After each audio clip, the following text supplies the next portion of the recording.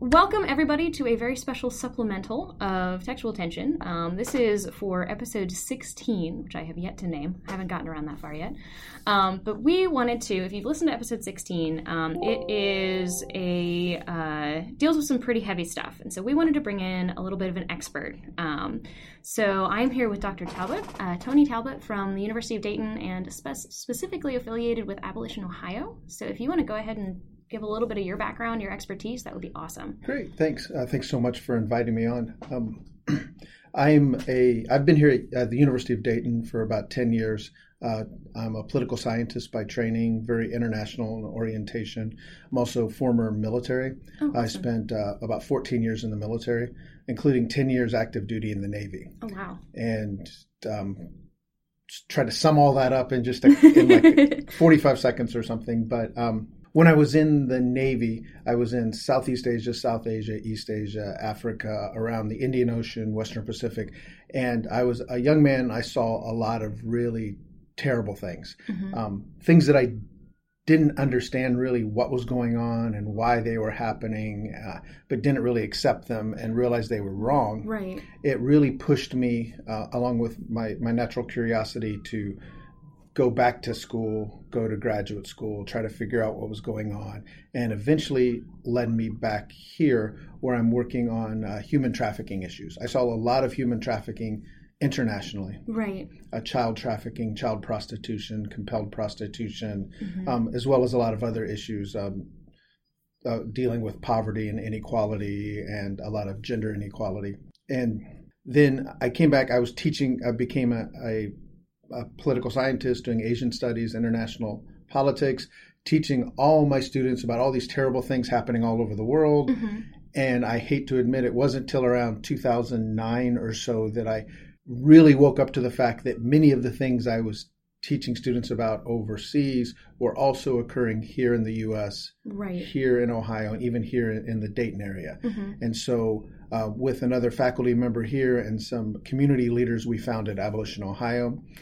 And began getting really engaged in doing awareness raising, education, outreach, helping to coordinate victim services and responding to human trafficking across the greater Dayton area and further. Right.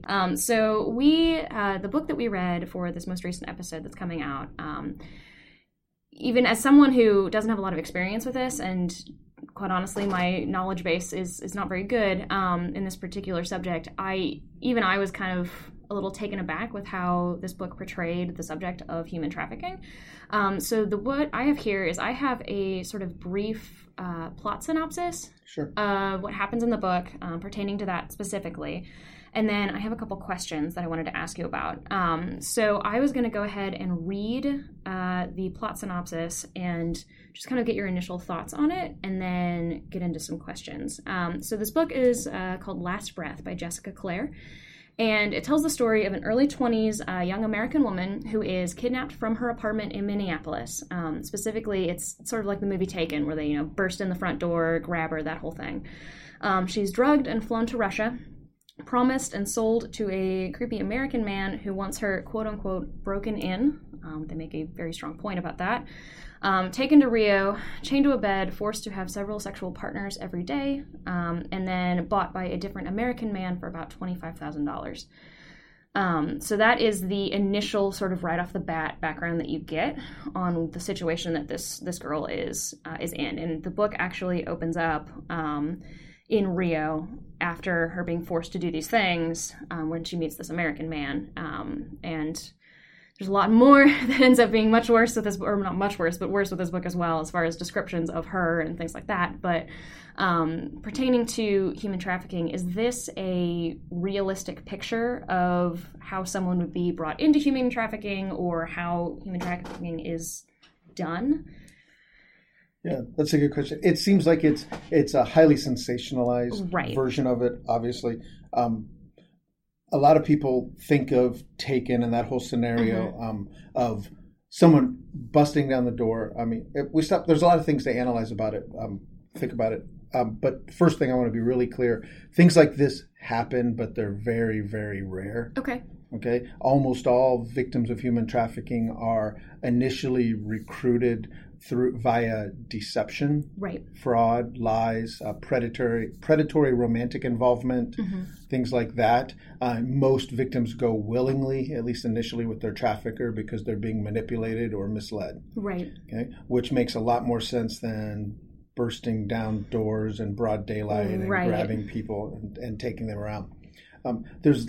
This is reminiscent of, we can go back 100 years and look at the early 1900s, early 20th century. We can see the white slave trade and the moral panic of white slavery that occurred back then. Okay. We have very similar elements now where the very real human rights abuse and crime of human trafficking gets overly sensationalized, and with a lot of different elements to fit this sort of meta or master narrative of usually a helpless good girl who somebody from outside, often a foreigner, often someone scary, someone that fits some type of other category, takes her and corrupts her and passes her around. So you can see this elements in this book where the international part, being stolen and taken, this whole nefarious underground, like there's this massive network that's going on that's abducting otherwise good girls, quote unquote, and corrupting them and turning them into pleasure slaves, around the world. I'm sure something like that has happened and does happen, but it's such a tiny drop in the bucket of the overall problem. Right. It's interesting that you mentioned the sort of emotional and relationship manipulation that goes in, because further on in this book, the main romantic couple, quote unquote, is this woman and the American that is there to save her, again, quote unquote. And it's very much that emotional manipulation is what it comes across as. So it's almost like going from something sensational into something that maybe is a little bit more real, at least more common, but it's still not great. Does the character get rescued throughout in the book? Is there a... Yeah, it's quote unquote rescue, where it's a little bit Stockholm syndrome, where he's there to kind of save her, but she latches onto him because it's the only, constant and norm, and then ends up falling for him or something along those lines. You're right. And you made a really good point. That is a lot more of a realistic scenario. That trauma bonding or brainwashing, Stockholm syndrome, whatever we want to call it, that occurs when you're being a victim of severe trauma. Right. And if there's only one constant in your life, you're going to latch on. Yep. And even if it's the trafficker who's horribly violating and abusing you, but is also the only person who provides food or water or any even pretend or fake tenderness at all, any human contact, it's a natural, seems to be a natural psychological impulse to latch onto that person. And it's definitely interesting with some of the other books we've read where even spousal abuse and things like that have also been a constant, and there's definitely similarities, at least, with that whole, they're a constant in your life, they end up taking control, that kind of thing. Definitely. Yeah, there's lots of parallels with domestic violence and human trafficking, and the manipulation, the learned helplessness on the part of the victim or the abused spouse, and that whole wanting to believe that things are going to get better, and I don't want to say ridiculous, that's the wrong word, but that hope against hope, that things are going to change and things are going to turn out okay in the future. Yeah, it's that manipulation of that person's hope, essentially. Right. So that kind of led in. My second question was, have you heard of it happening? So like you said, it's very rare. Right. If it happened, it's happened, but it's much more common for something a little bit more manipulative. So is this, in your experience abroad, is this something that, would it be more likely to happen if it happened in the U.S. versus abroad? What are the differences between sort of human trafficking in the U.S. and abroad? Since we weren't sure how much experience you had with abroad, but it's wonderful that relatively wonderful. You get what I'm saying? Yeah, I know what you mean. None of this is great. Right. I agree. That's tough sometimes to think about it that way. Yeah. But one of the big differences between here in the U.S. and internationally with trafficking, depending on what you're talking about. First off, human trafficking here in the U.S. and in wealthy Western European or East Asian countries looks very similar. Okay. All right. So that's one thing you have to think about. If you got a very high standard of living, a lot of wealth, and very low levels of really extreme poverty. Mm-hmm. So you have similar manipulations. You have people who have substance use disorders, for example, who are being the need for that drug is compelling them into situations Right. that people are exploiting and taking advantage of.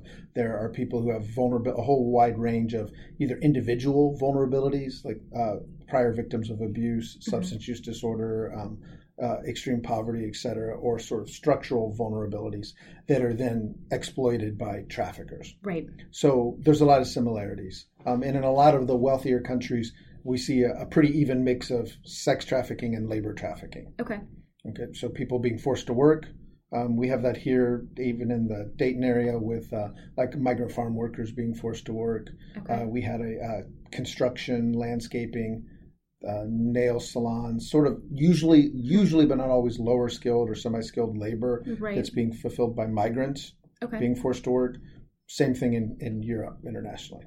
The big difference in trafficking when you're looking internationally is with the when you're looking at less developed countries versus more developed countries. Mm-hmm. Then we see a big difference. In places where there is extreme poverty, where there's a very weak rule of law, where there's very porous borders, and maybe you'll have a poorer country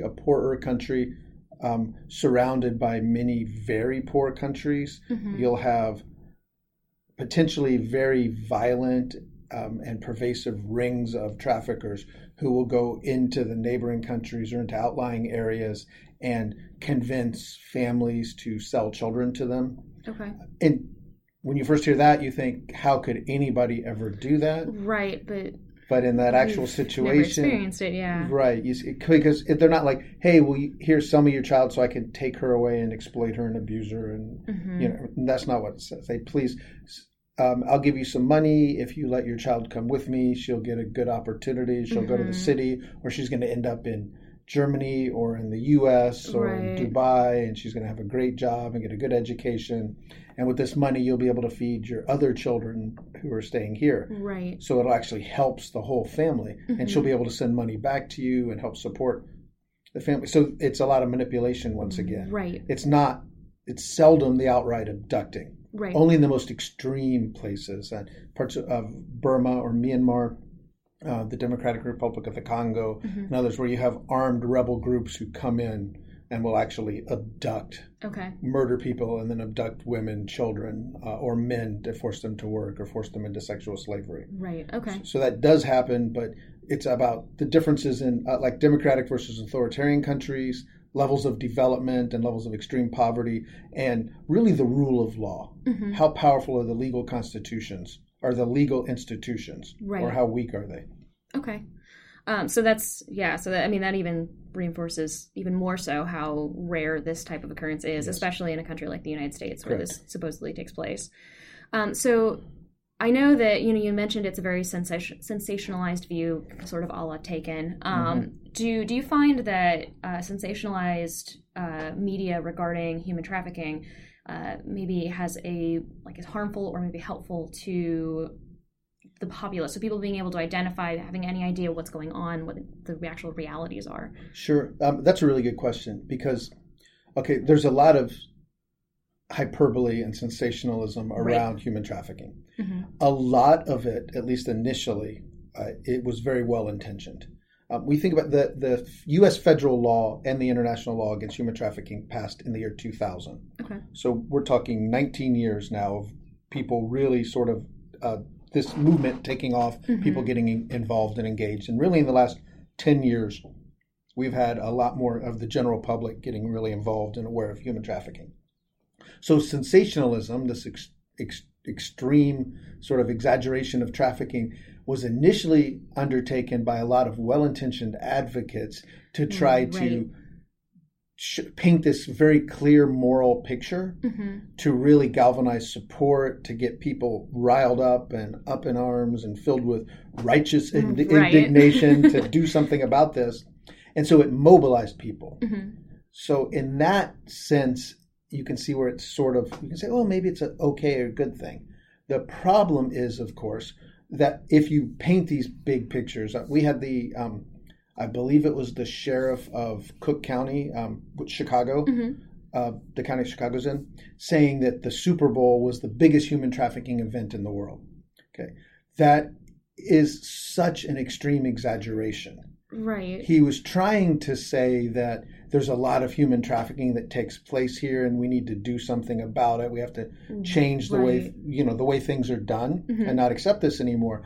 But making a statement like that, then when we actually look at their arrests and find out, well, 12 people were arrested or 3 victims were recovered, right, people begin to really doubt that trafficking is taking place at all. They think it's all just hyperbole. Right. So that's where the real danger is. Okay. We've been working really hard for the last, especially 6 or 8 years, in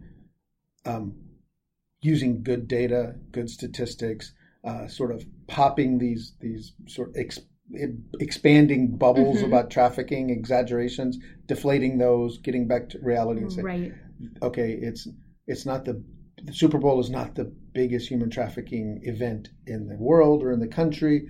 However, major sporting events that attract large amounts of unaccompanied men see an increase in demand for commercial sex, and often human trafficking victims are moved into that area and exploited to meet that increased demand. Right. So it's still a problem. It's still an issue. We still have to do something about it. But let's back off of that extreme sensationalism. I feel like when someone makes sort of an extreme sweeping statement like that, because we're so steeped in this sensationalized, view of it, it's, so I'm going to be walking around the Super Bowl and someone's going to just grab me. And that's sort of where people's minds tend to jump, where it's a lot more subtle than that. It's not something you're probably going to notice. Yeah. We're seeing another thing that happens. And we run regular meetings with general public talking about trafficking. And even those folks who are trained in human trafficking and are really sort of steeped in the anti-trafficking movement are still misled sometimes by some of the their social media. Okay, on Facebook, Instagram, etc. You'll see these stories pop up, and it's essentially they're sort of urban legends, right? Where there was this girl out in Kansas, and she came out of Walmart really late, and there was mud smeared all over her windshield. So she started to drive away and use the windshield wipers, and it just smeared it more. So she stopped the car. When she did, this van pulled up and grabbed her and snatched her and drove away with her. Or somebody's driving away now. There's a thing about dollar bills being stuck under people's I've seen that one. Windshield wipers. And so you stop and get out to get the dollar bill, and that's when they snatch you and grab you. No cases like that have ever occurred. It was going around in the Dayton area on social media. And so we had the detectives who investigate human trafficking from the Dayton police just literally stopped me. I'm saying, that's not real. And they're like, well, we've heard it, and I really trust the people who said it. I'm like, I don't think it's real. And the detective's looking at me, he's shaking his head, no. And then he says, okay, hold on a second. Where was this? At Beaver Creek? At the Fairfield Mall? All right, hang on. And he pulls out his phone, calls the Beaver Creek Police Department, calls the Greene County Sheriff, makes a whole bunch of calls, asks if any cases like this have been occurring, comes back in the room 5 minutes later and says, nothing like that has happened. Definitely not. It's all just the scare tactic. Right. And a lot of times those are spread by well-intentioned people. Right. Thinking, be on the lookout for this. And then it just kind of cultivates this idea that... And this culture of fear. Right. And it does, and then it's not happening. And so besides making people live in fear, which is bad. Right. And scaring them so they just stay home and don't do anything, right? Terrible.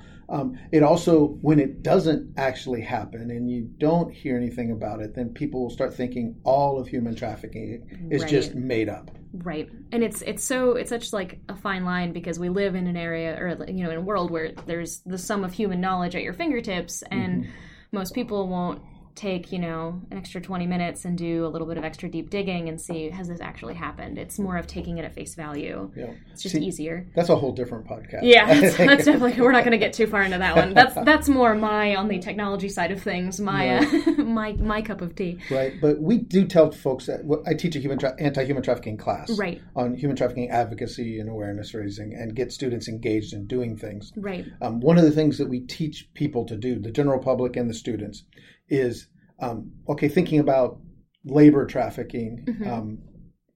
Sex trafficking is also involved in this, and how it sort of infiltrates your consumer purchases. Right. Right. So you want to buy a new pair of shoes. Mm-hmm. And once you understand that there is such a thing as human trafficking and forced labor and labor trafficking, and you're buying this new pair of shoes, and there's a $30 pair of sneakers, and you look and see, oh, they're made in Bangladesh or they're made in China. Right. Okay, stop. Use your phone. Use that some source of human knowledge that's in your hand right now. Mm-hmm. I don't want to talk about where the minerals that make up in that phone right, come we won't from. Think too deeply about that one. Right. But look it up. See, is this ethical? And a lot of times you can just literally Google, are Skechers ethical? And the answer will come back, no. Okay. Like in that good to know. particular case. Right. And so you can make that choice. And there are alternatives. Mm-hmm. There's a few apps that help with stuff like that. Okay. None of them are very good yet. Okay. Because it's so difficult. Right. And supply chains change all the time. Constantly. Right. But there are lists of really ethical companies. And I tell people, no one can be, no matter how you try to be, unless you're just going to cover yourself in hemp and go live out in a hut somewhere in the woods, you can't do everything ethically. Right. But you should try. And be cognizant. Right. And be cognizant of things. And luxuries, make sure they're fair trade or ethically sourced. Right. You know, things like that. And so there's little things you can do in your life that do make a difference. Okay. Don't purchase commercial sex. Because we know most... That's a big one. It is a big one, you know, but there's a fraction of American men and a tiny, tiny, tiny fraction of American women who purchase commercial sex. A very small fraction that purchase commercial sex on a regular basis. Stop doing that. You're not sure, even if you think it's the person you're purchasing from, the provider is a consenting adult. You don't really know if they are or aren't. Right. They're not going to. You can't ask them, "Hey, are you a victim of human trafficking?" They're not going to say yes. No. Yeah. Right. And don't just come up with this. A lot of people justify it to themselves in their head, thinking, "Well, I say she because most providers are female, right? And most victims of human sex trafficking are female." And so, well, she's doing this because she really enjoys sex, or she's doing this to make some extra money. She can make more money doing this than working somewhere else or doing whatever. She's going to use this to go make her way through college and not have any student debt. She's a nymphomaniac, and this is a good thing. This is, and all these other things. No harm is being done. I'm paying. We're consenting adults. But you don't see what's happening right behind the surface, and you don't look because you've justified it in your mind that it's okay. And then once you make that purchase, you think you own that person for that half hour or hour. Right. And many things are done to people because of that sense of entitlement and ownership. You turn someone into an object and you exploit them for your own personal pleasure. Right. It's a fellow human being, and that should never ever happen. You should never be able to rationalize away someone's humanity. Exactly. Yeah. Exactly. Yeah. Oof. This is very heavy, but I'm very, very, very happy that you were able to kind of talk with us about this, because I definitely don't have the experience to even speak to this. So if someone wants to, like, in your everyday, obviously it's not something that, so no one's running through a crowd dragging someone after them. Things that people maybe can be like the ethically sourced items, be more cognizant of, like what are some warning signs, things like that might sort of people might be able to keep an eye out for. Sure. There's a few things. I'm going to start and finish with the national hotline. Yeah, absolutely. Number. Anyone can look up the National Human Trafficking Hotline. Right, and we'll put this in our show notes as well, so that we have a paper sort of copy of this too. Oh, excellent. But it's 888-373-7888. I know that's wrong, but that's so you remember it. Okay, right. 888-373-7888. And that's the national hotline. That goes right to DC, to the Polaris Project. It's totally anonymous. It's non-law enforcement, non-governmental. They will help get all the information and help you walk through what you know and what you don't know, put it together into some type of tip or whatever else, and then the national hotline will report that back to local law enforcement or local service providers, et cetera, in the area. Right. So they'll call the Montgomery County Sheriff's Department with this tip. Hey, we got a tip on the hotline. Here's all the information. And the local detectives can investigate it, for example. Okay. So what you look for, there's two ways to do this. I'm going to give a real brief list of some real red flags, we call them. Right. Which is also very easy to look up. Just use your search engine and type in human trafficking red flags. But then I'm also going to talk about the another way to do this too. But the red flags are things like someone who is not in control of themselves. What I mean by that is there's another person who is controlling their movement, another person who's controlling their money, who's holding their identification, who's controlling their phone, etc. So that person is not able to do things on their own. People who have signs of injury or illness, especially untreated injury or illness. People have bruising, signs of restraint. We often see types of marks or tattoos, for example, on the nape of the neck, or maybe on another part on the shoulder blade or somewhere else, usually visible, so that maybe has a street name of a pimp or a trafficker, something along those lines on it. It's literally a sign of branding, a property for ownership. Any other pimp can grab that woman and look at her real quick and see whose property she belongs to. And plus it's a dehumanizing thing to do to someone, and it really eliminates their externalizes their locus of control, takes away their sense of personal efficacy or anything else. So it's a really a good means to control people by. We'll see signs of psychological impacts of trauma. For example, someone who just always is downcast, doesn't look anybody in the eye, looks really fearful all the time, especially with law enforcement is around. Start asking questions, they get very fearful and nervous. Someone who has if you can get to talk to them, they really don't know where they are completely, don't know when it is completely, don't know any major things that have been occurring in the news or in, in society, because they've been isolated, or they have a perfect pat rehearsed story. So exactly the same thing. We see this with adolescents and children who are being trafficked. They've told them, this is what you will tell anybody who asks you. Right. So it's exactly the same story every single time. Every time. Which is not real. Right. Either. So there's lots of things like that you can see. But what I really tell people is, especially once you've educated yourself about this a little bit, trust your gut. We have good instincts. Right. It's part of evolution. All the human beings that didn't have good instincts got eaten by saber-toothed tigers tens of thousands of years ago. So the ones that are left have good gut instincts. So trust your gut. And if you see a situation and something's just feeling wrong about it, your intuition or your instincts are telling you something's wrong about it, then you start using your head and stop and think, okay, why am I feeling wrong about this? What is wrong with the situation? Oh, well, she's pretty young. And she's always with that older guy.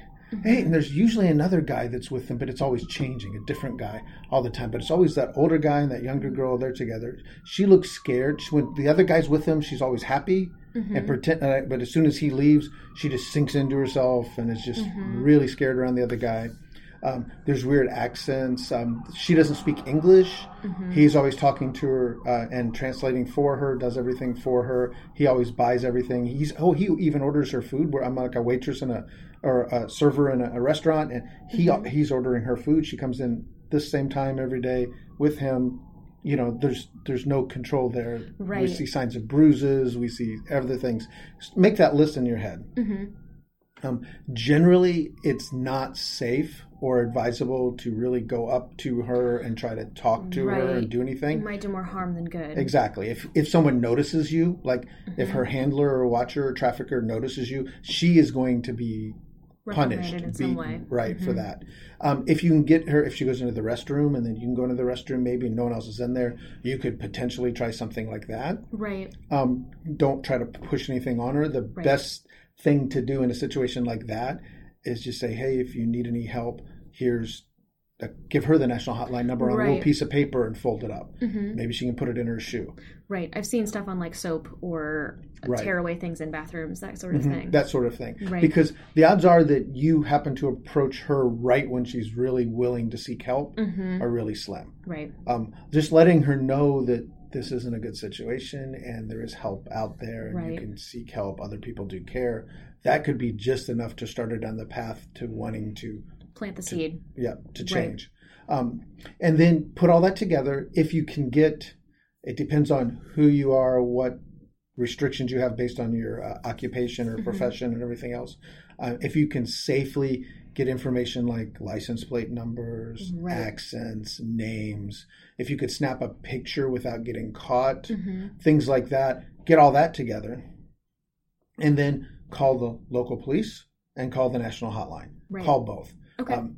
Larger cities, Ohio is one of the very few states in the whole country where 100% of all law enforcement have had a course on human trafficking. Oh, very At least cool. a real basic, Right. like little 1 hour online course, if not nothing else, on how to recognize and respond to trafficking. Mm-hmm. So that's great. That's awesome. But if you're in a small jurisdiction, they're It's not going something they see. to. That's not something they see, and it's not something. They're not going to have a detective who's working on trafficking. They might not get it. They might not believe it. They might not.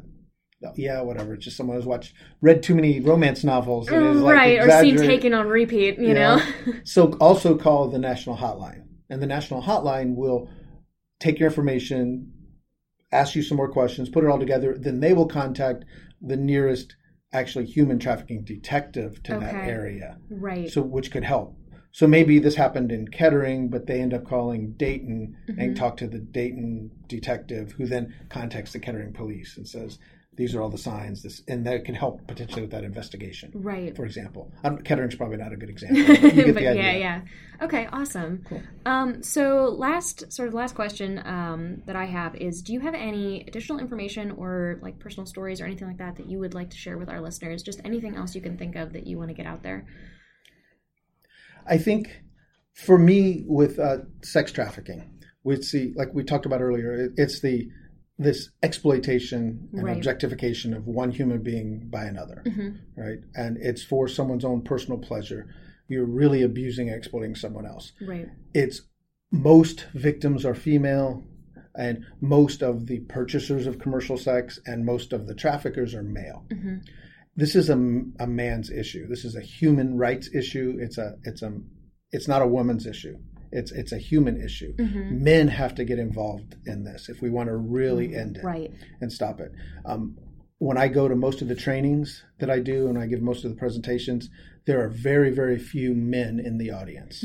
Okay. It's almost always women. Right. That's got to change. Right. Like, men have to model good behavior. Men have to speak up and speak out and stand up for what they believe in. Mm-hmm. We have to change the culture of acceptance and toleration Right. and tolerance for this.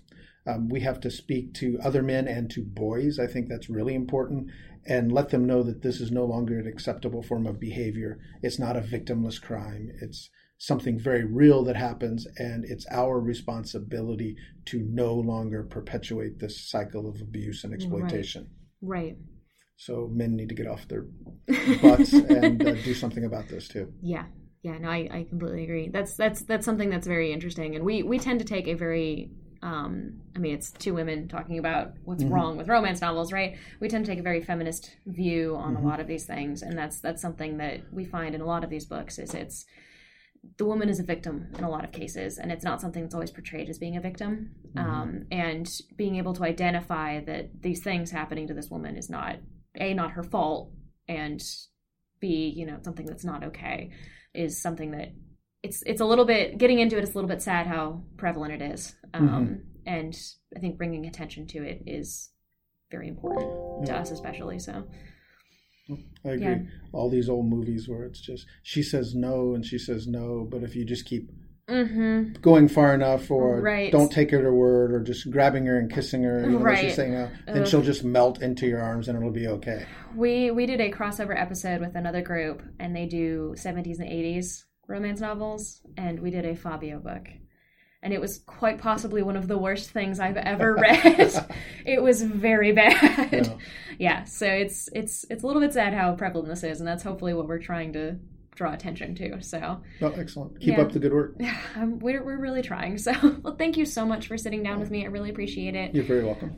If you want to go ahead and give us that hotline number one last time. Sure. Mine The is- National Human Trafficking Hotline, 888-373-7888.